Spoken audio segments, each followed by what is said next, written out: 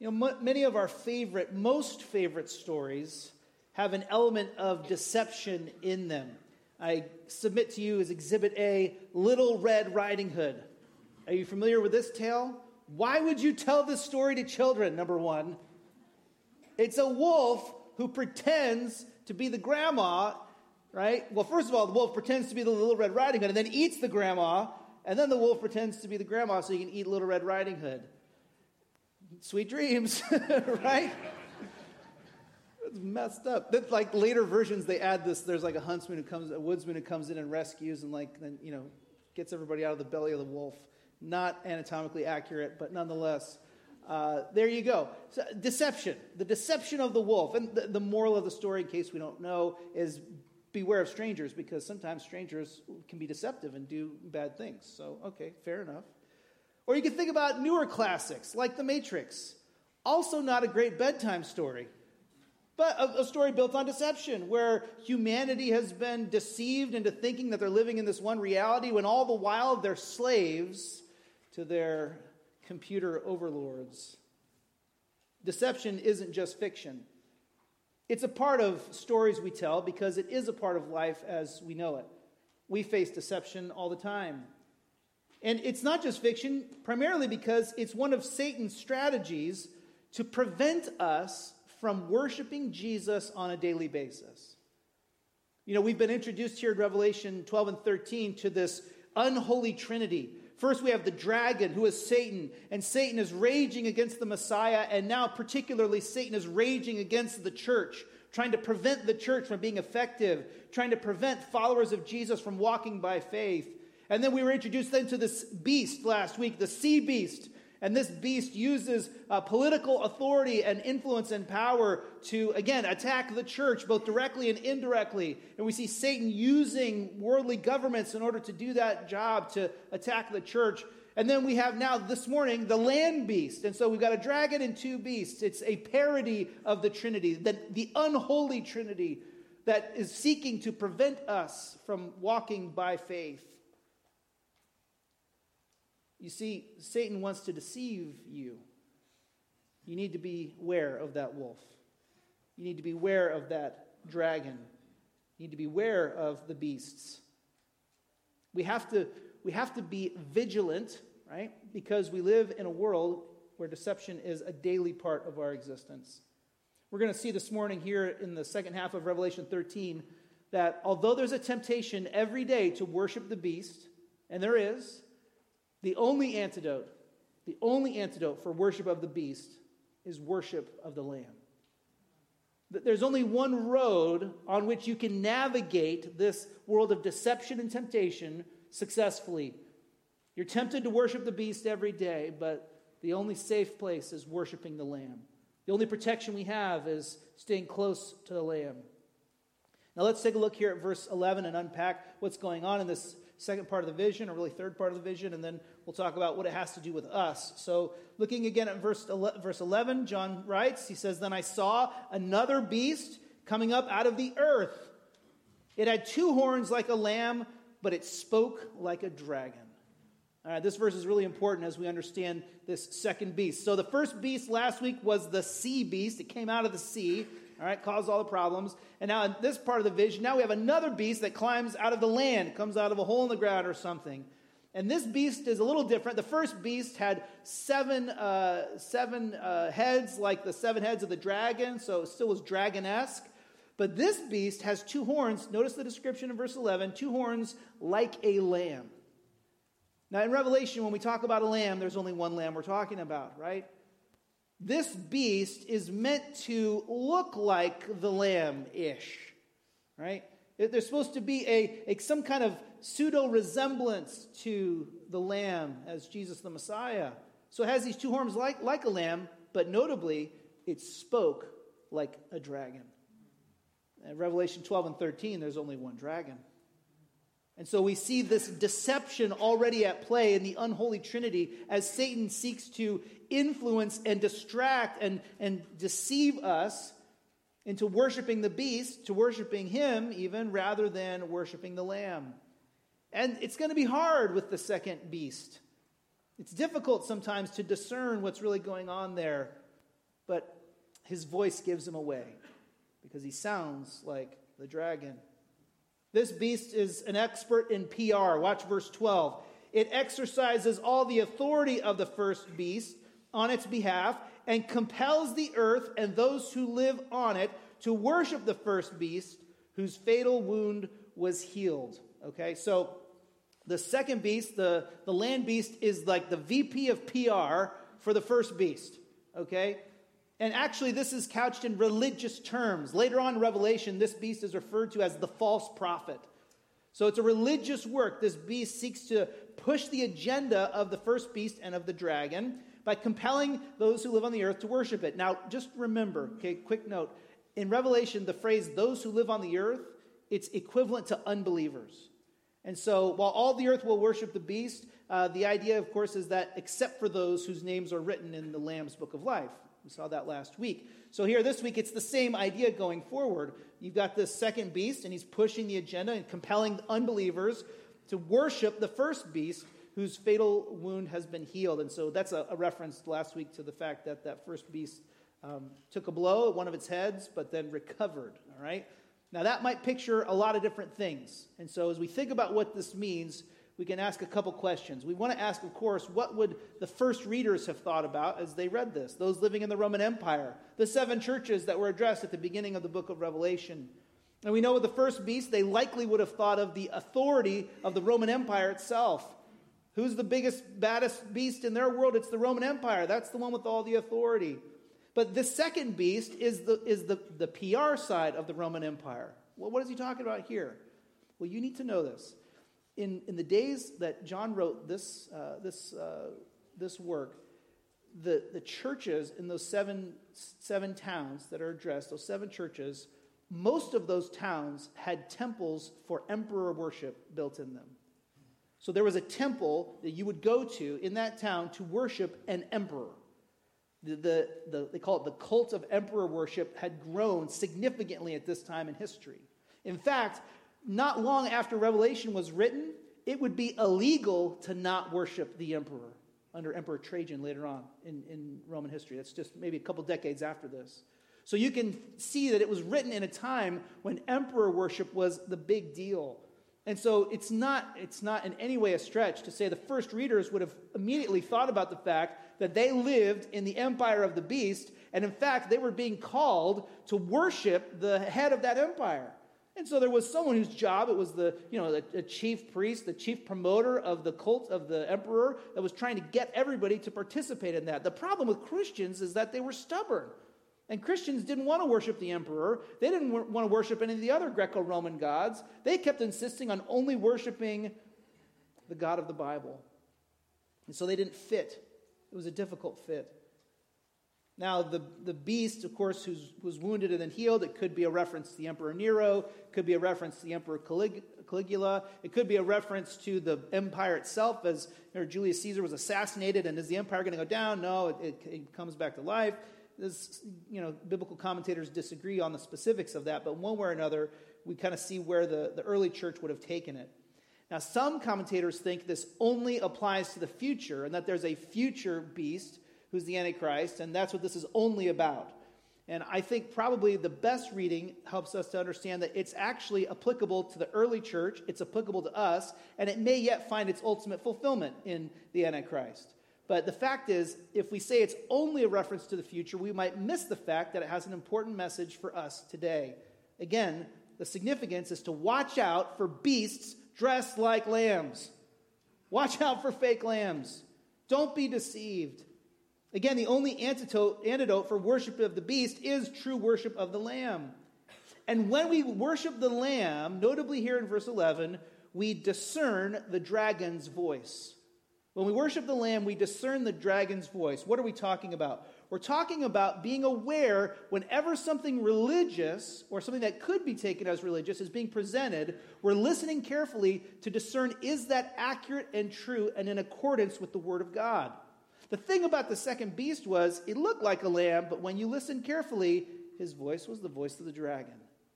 And so there's a call here to discernment for the church. That was true for the 7 churches of Revelation. It's true for us today. It will certainly be true in the days leading up to the return of Jesus. False worship is often disguised as true worship. Again, that's the game plan for the unholy trinity. And so we have to be aware, especially to be aware of what's being asserted on a religious level. Okay, first century, imperial cult, Greco-Roman gods, that's not our struggle, okay? But in our day and age, we do find a lot of religious teaching that it's presented as positive and good, which is in fact deceptive and from Satan. The teaching of the Roman Catholic Church, I would put in this category. The teaching of Mormonism and Jehovah's Witnesses, I would put in this category. The teaching of Islam or the Hindu religion, I would put in this category, where these are religions who do not adhere to the Word of God. They do not build their beliefs based on the Word of God. They're built on the traditions of men. They're built on cultural beliefs. And what they teach is contrary to the Word of God. And so we need to understand that they might look good. You might even think of religions when you think of positive and good religious entities on earth, but listen for the voice. Does the teaching of that religion match the teaching that we find in the Bible? There's your point of discernment. We could go on, though. There's such a thing in today as in evangelical churches as something called the progressive church, which is kind of the new thing. But the progressive church, it's not progress, it's regress. Okay, it's not again in tune with the Word of God or submissive to the Word of God. Basically it's pushing a secular political agenda in the garb of Christianity. You also find in the evangelical church the prosperity gospel. It says that Jesus died to make you rich and so that you wouldn't have difficulty in life. And so we have to be careful that just because something comes in religious clothing, it doesn't necessarily mean it's right or good. It might be dressed up like a lamb, but hey, be careful. If it sounds like a dragon, watch out. Pay attention. Again, when we worship the Lamb, we discern the voice of the dragon's voice. But in America, there's not just a problem of religion. It's kind of like Rome in that sometimes our politics get religious. Now, we haven't had a temple built to Joe Biden just yet. I don't think there's a temple where you can go and worship Trump. There are places you can go and visit commemorating, presidents of the past. And for some of us to visit the Reagan Library in Simi Valley is like, it's up there, right? I mean, it's a good visit. But the fact is that sometimes our political fervor in this country gets to a fever pitch that is essentially religious. That our politics are our religion. Can I just encourage you this morning that may have been very similar to what those 7 churches were facing? Where their neighbors were saying, you're not a good Roman unless you go to the temple of the emperor and worship the emperor. So turn on Fox News and go to the temple. Turn on CNN and go to the temple, right? I mean, it was this ideology that was pushed, that you had to agree with certain political ideals, and if you did that, only then were you a good part of society. The problem back then is Christians, they're different. They're stubborn. They refuse to bow the knee to worship the beast. I wonder, could that be said of you and me today? Are we different enough? Do we refuse to make a political ideology our basis of worship? There's another form of religion in our culture that's unique, and it's because we're so separated in many cases from the idea of formalized religion. We live in the day where that phrase, I'm spiritual but not religious, that's like a tagline in our culture. But in many ways, what's happened today is that we all have a religious basis. We're fed it from American media all the time. The most important entity that you could ever worship in your life is you. And so you do you. And you being true to yourself and living in light of whatever it is that you want to do, the cult of you, that may be the religion that you're tempted to worship the most. And sometimes the cult of you is dressed up like a lamb. There's a cross on that building where it's being proclaimed. It's being presented in terms of Christianity. But make no mistake, if you listen carefully, you can discern the dragon's voice. Don't forget, in John chapter 10, Jesus said, my sheep hear what? My voice. Right? In Acts 17, we find the Apostle Paul bringing the gospel to this random town in northern Greece called Berea. Okay? And they show up in Berea, and he preaches the gospel, and the Bereans, these are my people, just FYI, okay? We don't know how tall they were, but they're my people, all right? So the Bereans, Paul brings the gospel to Berea, and he preaches this message, and they go, hold on, and they get their Bibles out. And they're like, we'll talk to you tomorrow. Hold on. And they go home, and they get out their copies of the Scriptures, and it says they examined the Scriptures to see if these things were so. They checked the Scriptures. They wanted to discern to see if what was being presented by someone who claimed to be a representative of God, bringing a religious message. They said, we're going to test that with the Scriptures. And of course, they found it to be true. That's why that's called a noble thing that they did. These noble Bereans, they were more noble than the Thessalonians because they did that. They checked in the Word of God. Do you do that? When you're watching the news, when you're reading on social media, all the things that get so many things that get posted, right? When you're watching a movie or taking in a show, do you stop to think, wait a minute, what is the message of this media? And is it consistent with the Word of God? And where is it not consistent with the Word of God? And do I know? Are you discerning the dragon's voice? When we worship the Lamb, we will do that. We will stop to ask the question, hold on a second, what's going on? What's the agenda here? And again, we're not hiding from culture. We don't run away. No, we can say, okay, I can interact with this and I can figure out what's going on here. Is it promoting the truth or not? You see, growth in our knowledge of God through His Word protects us from this false worship. But that growth in knowledge really leads to growth in faith and love, that we trust God more and we love God more. And that's what we're called to. Again, the only antidote for worship of the beast is worship of the Lamb. So beware fake lambs. This false religion, sometimes it comes with bells and whistles, or as we call them biblically, signs and wonders. This is a little scary. Watch this in verse 13. This is the beast here. It also performs great signs. This is the land beast. It also performs great signs, even causing fire to come down from heaven to earth in front of people. Okay, pause.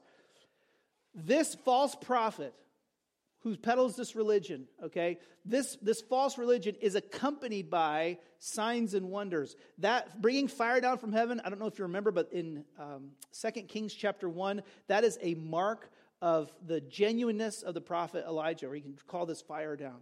And so, okay, here there's a false prophet calling fire down. Uh-oh. How do you know the difference? Verse 14, this false prophet, it deceives those who live on the earth because of the signs that it is permitted to perform in the presence of the beast, telling those who live on the earth to make an image of the beast who was wounded by the sword and yet lived. And now we're maybe thinking of Daniel, where Nebuchadnezzar sets up that political religious statue and calls everybody to worship this image. And so, well, now this is what this second beast does for the first beast, sets up an image. But not just that, it gets even more interesting. In verse 15, it was permitted to give breath to the image of the beast, so that the image of the beast could both speak and cause whoever would not worship the image of the beast to be killed. Again, this is a picture of this religious teaching about worshiping the emperor, and it's also including with it signs and wonders and even the ability to kill. And just like the Spirit of God gives life, here in the unholy Trinity, this land beast can give life to this image, this idol. You know, what does this picture? Well, we're continuing to see it pictures the deception of Satan in attacking the church. But here's the deal. Satan temporarily has authority to do signs and wonders. Now that's interesting. Because for many people, signs and wonders are kind of the big deal of their faith. When we worship the Lamb, we not only discern the dragon's voice, when we worship the Lamb, we also make sense of miracles. We make sense of miracles. This is not a new issue. In Deuteronomy chapter 13, Deuteronomy 13, in God's word, there's a warning against being led astray by prophets, especially prophets that can do signs and wonders. And in verse 1 and 2 there, it talks about, okay, they can do these signs and wonders. And then in verse 3, it says, if they do all these signs and wonders, but they don't teach something consistent with the previously revealed word of God, it says, don't listen to the words of this prophet. Don't listen to them. Yeah, but they called down fire from heaven, just like Elijah. Yeah, but if they teach something different than what we find in the word of God, don't listen to them. Yeah, but so they raised this person from the dead, and there were 7 witnesses. I know, but if they teach something different from this gospel, don't worship them. Remember, the Apostle Paul in Galatians says, I don't care if it's an angel from heaven who appears to you, okay, and gives you the whole deal, right? All the signs, all the wonders, all the miracles. If they preach a different gospel than you find, having been delivered from the apostles, then you reject that teaching as false. When we worship the Lamb, we make sense of miracles. In one particular wing of the church, the charismatic movement, there's, in some senses, an obsession with signs and with prosperity.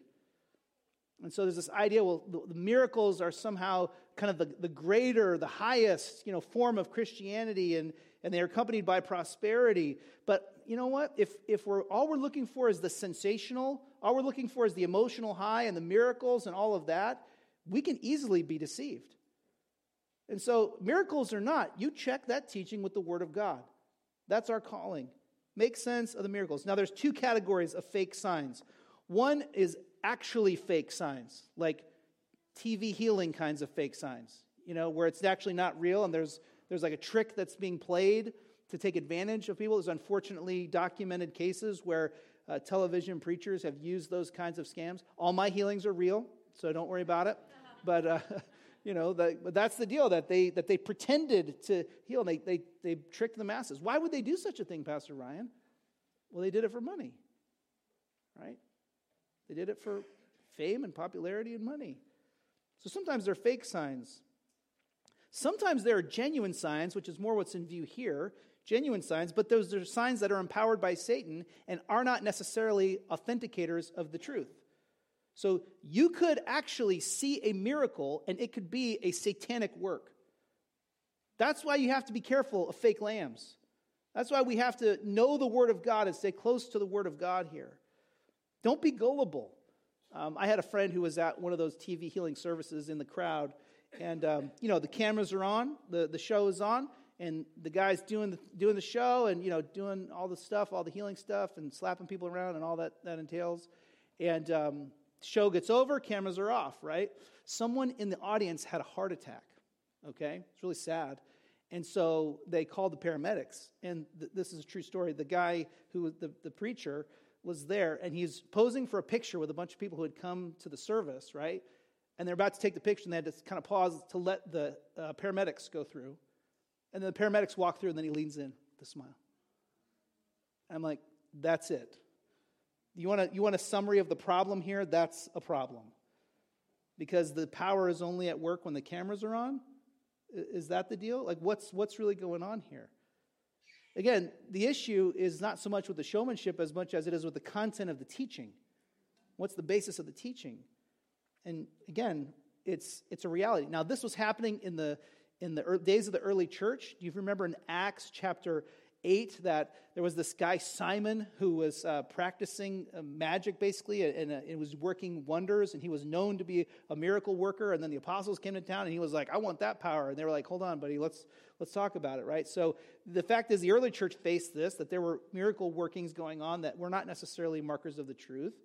That it very easily could be, and I think is happening today. Sometimes you hear claims about miracles happening, and I'm just a little bit saying, okay, hold on.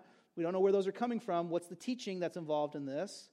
And we certainly know that this will be a mark of the work of the Antichrist towards the end. And that's made clear in 2 Thessalonians chapter 2, that the Antichrist will be a miracle worker at the end. And so one way or another, whether it's back then when this was written, or whether it's today, or whether it's yet in the future, we need to be ready to make sense of miracles as worshipers of the Lamb. Again, don't be gullible. The fact is, worshipers of the beast and worshipers of the Lamb don't mix. That's where it goes in verse 16 in this part of the vision.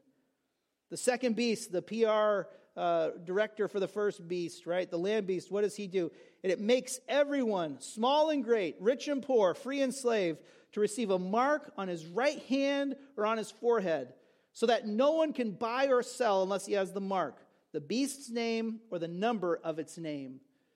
You might remember back in Deuteronomy how when God's people were called to remember the word of God, they were called to mark it as a sign on their foreheads and as a mark on their hands. And so probably this is a parody of that.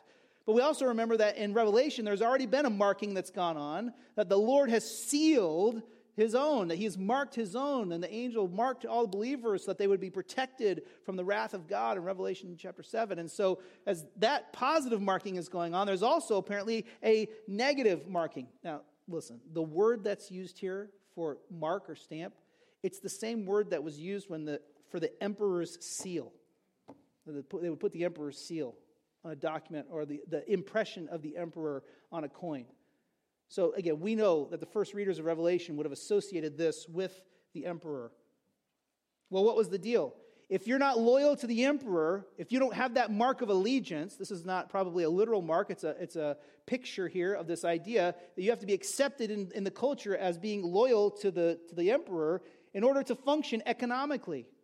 Well, how did that work in the first century? Well, they had, I've told you before, these trade guilds, okay?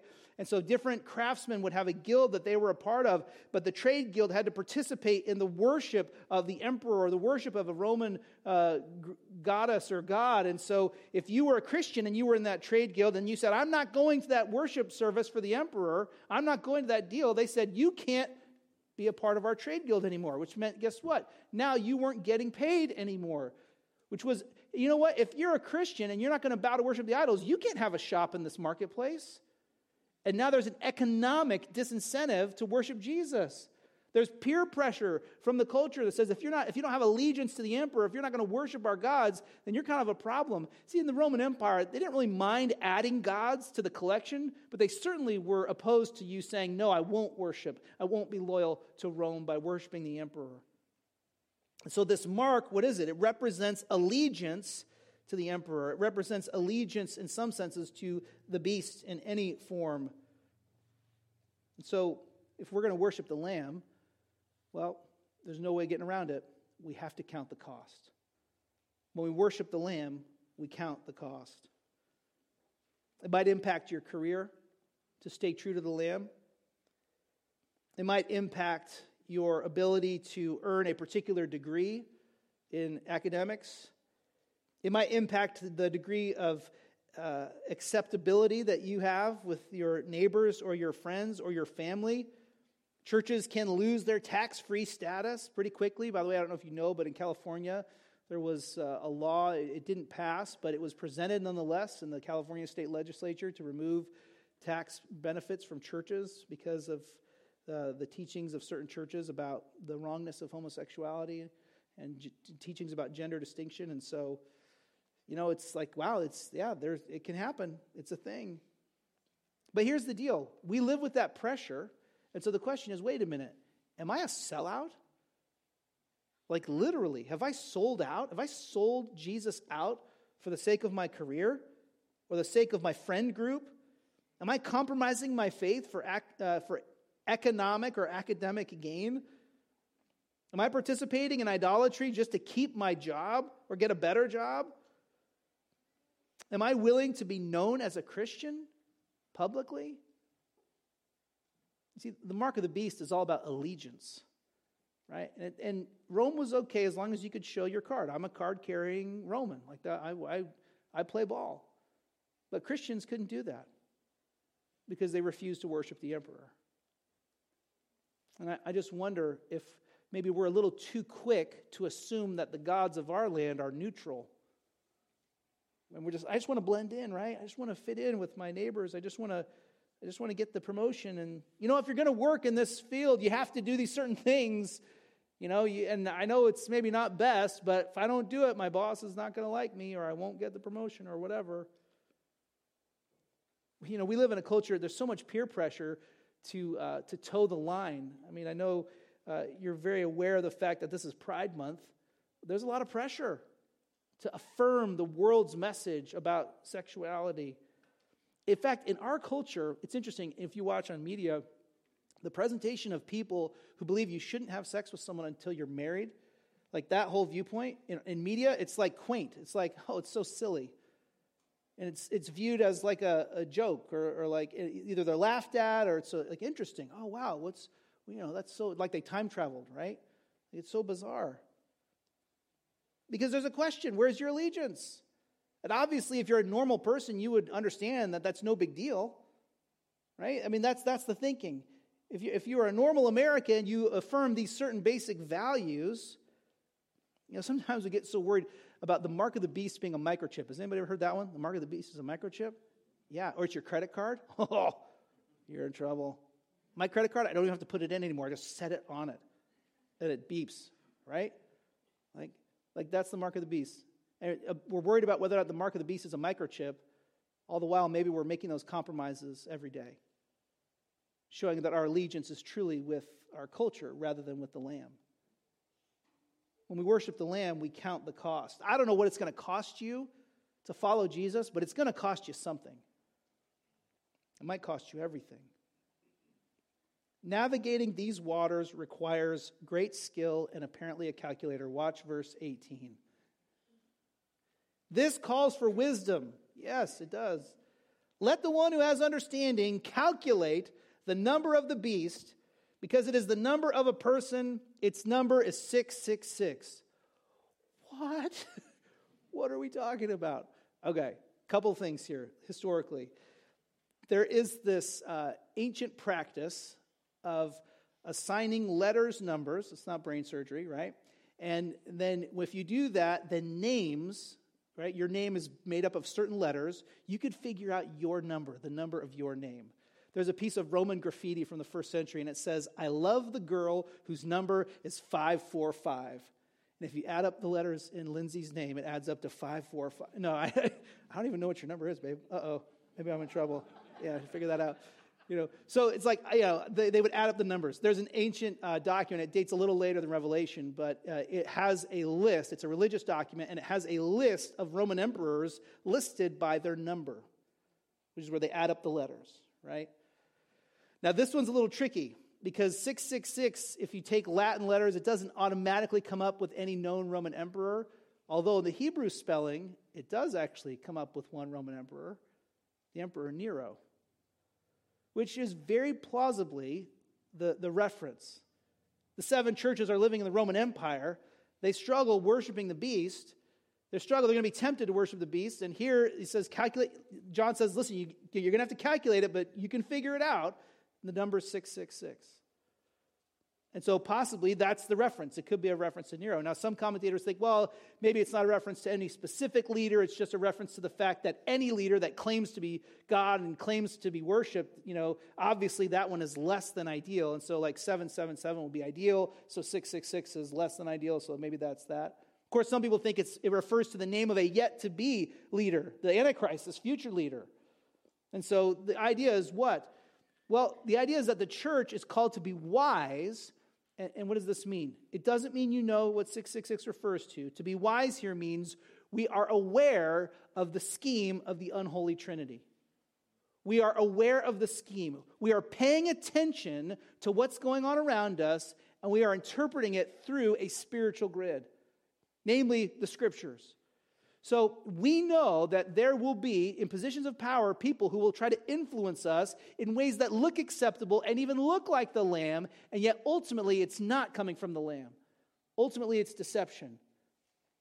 Right? And so we're aware, we're on our game. When we worship the Lamb, we know the number. What I mean by know the number is we are aware of the scheme. We are aware of the scheme. The Antichrist will be an actual person. We know this. This is taught in the Bible. 1 John chapter 2, 2 Thessalonians chapter 2, 2 John verse 7. We have this teaching about the coming Antichrist who will lead the world in rebellion against God. Again, that may be the ultimate referent here of this part of Revelation. But don't forget what the Apostle John says in 1 John 2. He says, yes, we know the Antichrist is coming, but many Antichrists have already come. So there's a present day warning spiritually here saying you need to be careful of this scheme. You need to be aware of what's going on. Again, whether 666 refers to Nero or a yet to come leader, either way, the message for us is the same. Be careful. Now, how do we do that? First of all, brothers and sisters, cling to the gospel. We need to stay close to the truth of the gospel. There is only one Lamb, right? There is only one Lamb. And the closer you are to him, the better off you will be. By the way, why is it so significant, of course, that Jesus is the Lamb? Because it reminds us of the gospel, that he died for our sins and rose from the dead. And any movement that calls you to commit itself to it rather than to Jesus right? That movement is faulty. And even though it may not be intended by its leaders, ultimately it could be a satanic ploy to try to distract you from what matters most. To get wrapped up in your job, to get wrapped up in the politics, to get wrapped up in whatever instead of being wrapped up in following Jesus. So cling to that gospel. And maybe you're here this morning and you've never trusted in the Lamb. Maybe today's the day where the lights go on for you and you realize, wait a minute, hold on. I have been drinking from a fountain of lies. And I haven't trusted Christ for the forgiveness of my sins. Well, trust in Jesus and cling to Jesus. Secondly, watch out for lies. Just, again, that's kind of the same point we made earlier, but just be aware of what's being taught. And it's okay. Get your Bible out and check it out, right? 3, refuse to be impressed. The miracles, that whole part of this discussion, refuse to be impressed. Go, okay, but what are they teaching? Okay, a miracle happened, maybe, but what are they teaching? What's the content of this proclamation? Who's being worshipped here? And then fourthly, and maybe most significantly in light of the message of Revelation overall, watch your life. Because your behavior, how you think, what you say, what you do, that will reveal what you're worshiping. We know the only antidote for worship of the beast is worship of the Lamb. But your life will tell the story. Your life will reveal where your allegiance lies. And I think that an obsession with identifying who does 666 refer to? By the way, you want to hear some of these? Okay, I can give you some of these. John F. Kennedy, when he was nominated to run for president by the Democratic Party, was nominated by 666 votes. Yeah, that didn't take long for somebody to latch on to that one, right? The World Wide Web in Hebrew, the letter that's equivalent of W stands for the number 6. www.what? 666, right? What's another one? Ronald Wilson Reagan. There are 6 letters in his first, middle, and last name. Coincidence? I think not, right? I mean, the Reformation, they were convinced. They knew, and they were maybe a little closer to home because they knew that the Antichrist would be a religious leader, and so they knew it was Pope Leo X. Done. Sold. The day after Barack Obama won the presidential election in 2008, the winning, I'm not making this up, the winning lottery number for some lottery in the state of Illinois was 666. And everybody's going, what? There it is, right? And brothers and sisters, I'm here. I've been sent by God this morning to tell you it doesn't matter. We don't know, and you can't know. And really, it's not the point that you would know. The point is that you would be aware of the scheme. And I think sometimes Satan, by the way, someone figured out that Barney the dinosaur was somehow the Antichrist. And I don't know how that one worked out. I don't know where the 666 came from. 6 albums with 6 songs or 6 outfits. I don't know, whatever it was. But, I mean, it gets absurd. And you know what? I think Satan is intentionally seeking to stoke the fire on that kind of thinking to distract us from what really matters. So you'll get all worked up over so-and-so's the Antichrist, and you're not thinking about, wait a minute, am I worshiping the Lamb today? And we're not thinking about how am I treating my family, how am I functioning in my workplace, how am I handling my situation? No, I'm worried about what this headline means and how it relates to the Antichrist. Well, hold on a second. You got to watch out for fake lambs. Irenaeus, one of my friends, he goes way back, 2nd century A.D. He said it this way, and Irenaeus wrote, his most famous work is Against Heresies. So he was writing against some of these early Christian aberrations of Christianity, some false teaching. But he said this about the 666 deal and the mark of the beast. He said, it is more certain and less hazardous to await fulfillment of the prophecy. He's basically saying you're on better ground if you just say, okay, Lord, I'm just going to trust you no matter what, and we'll know who it is when we need to know. And I think that is a very good and healthy spiritual approach to this issue. To say, okay, Lord, regardless of who the Antichrist is, I don't want to fall for the scheme. I don't want to get sucked in to worshiping the beast. Whether it's the government, whether it's a religious leader, whether it's something new, I want to stay faithful. Irenaeus also said, we can be successful in our mission as Christians with the two hands of the Christian life, the Word of God and the Spirit of God. And he was onto something there. Because at the end of the day, we can't know with certainty so much, but God has gifted us with so much more. And the Spirit of God using the Word of God is what you need to navigate your life right now. Because the devil is scheming. The unholy trinity is at work. I remember years back, we went to a Dodgers game out in L.A., and when you go to a sporting event, even we were at Red Bulls last night, you wear the colors of the team that you support, right? And if you don't, what's wrong with you, right? There's something wrong with that. But every once in a while, you go to a game, there'll be a healthy amount of fans that'll show up with the other colors on, right? And I've heard some stories about Yankees, Red Sox, and I'm not going to tell those stories, okay? I'm going to tell a Dodgers-Giants story because I lived it, okay? So we were in L.A. The Dodgers-Giants like the West Coast version of the Yankees-Red Sox, right? That's the level of that rivalry. Except out there, because of the gangs, they actually shoot people. So we're at this Dodgers game, and sea of blue and white, the whole deal. And there are a few Giants fans. The Giants, just in case you didn't know, the Giants are the team of the devil. Their colors are black and orange. Okay, so yeah, right there. The black alone sets it apart. So there's this group of Giants fans that came in, and I am sad to say that they were not treated well by the Dodger faithful. They were mocked for wearing those colors, and in fact, at one point it did get a little dicey, and so there were some blows that happened in that sporting event, which is of course sad and ridiculous. But the point was that these Giants fans were brave enough to wear these colors to the game, which I thought was remarkable because maybe in some games it's no big deal, but Dodgers-Giants, like you go into Dodger Stadium wearing Giants colors, there's going to be trouble. Right? And they knew that going into the game. And I kind of think that's the way this vision functions for the church. Like, we're not the home team. And you're going to be known for your allegiance to the Lamb, and you're not going to be able to hide it, which means you need to expect the heat. You need to expect that it's going to be tough and that there is going to be a moment when you might have to count the cost in a way that you don't want to, that's not pleasant. At the end of the day, the question is not, am I accepted by the crowd? At the end of the day, the question is, am I loyal to the one who matters most? There is an antidote to worship of the beast, and it's only worshiping the Lamb. If we're worshiping the Lamb, we can't go wrong. When we do so, what are we doing? We're discerning the dragon's voice. We're making sense of miracles. We're counting the cost, and we're knowing the number. Would you pray with me, and we'll ask God to help us.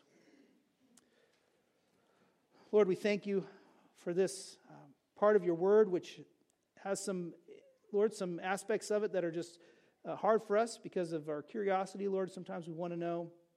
But we thank you that we see that there is relevance for us today. Even though there's even different ways we might understand how these things are or will be fulfilled, Lord, we can be confident in the overall message, which is so clear. You are preparing your church to live in hostile territory. And Lord, we are in hostile territory.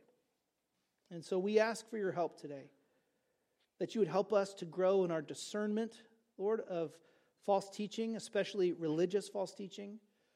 Lord, we pray that you would help us to be aware of how our culture thinks religiously, even without the trappings of religion, the worship of self, Lord, the worship of political power. And Lord, we pray that we would discern the dragon's voice. Lord, we pray that we wouldn't be gullible, especially when signs and wonders are offered as proof of a teaching's truthfulness. Lord, we pray that you would help us to be ready to count the cost, even if it means economic persecution or suffering in our reputation. And Lord, we pray that we would never forget that Satan is always scheming, and that short of your return, Lord, that we have to be aware of his schemes, ready to see how he's trying to trick us. Lord, when it's all said and done, the bottom line is worship. Will we worship you? And so we ask that you would help us to value you above all else, to put you first in our hearts. And Lord, we pray that that would lead to a transformed life as we function in our workplaces, at school, in our families. And Lord, may we be ready to stand out for your glory. And we ask this in your name, Lord Jesus, the only Lamb. Amen.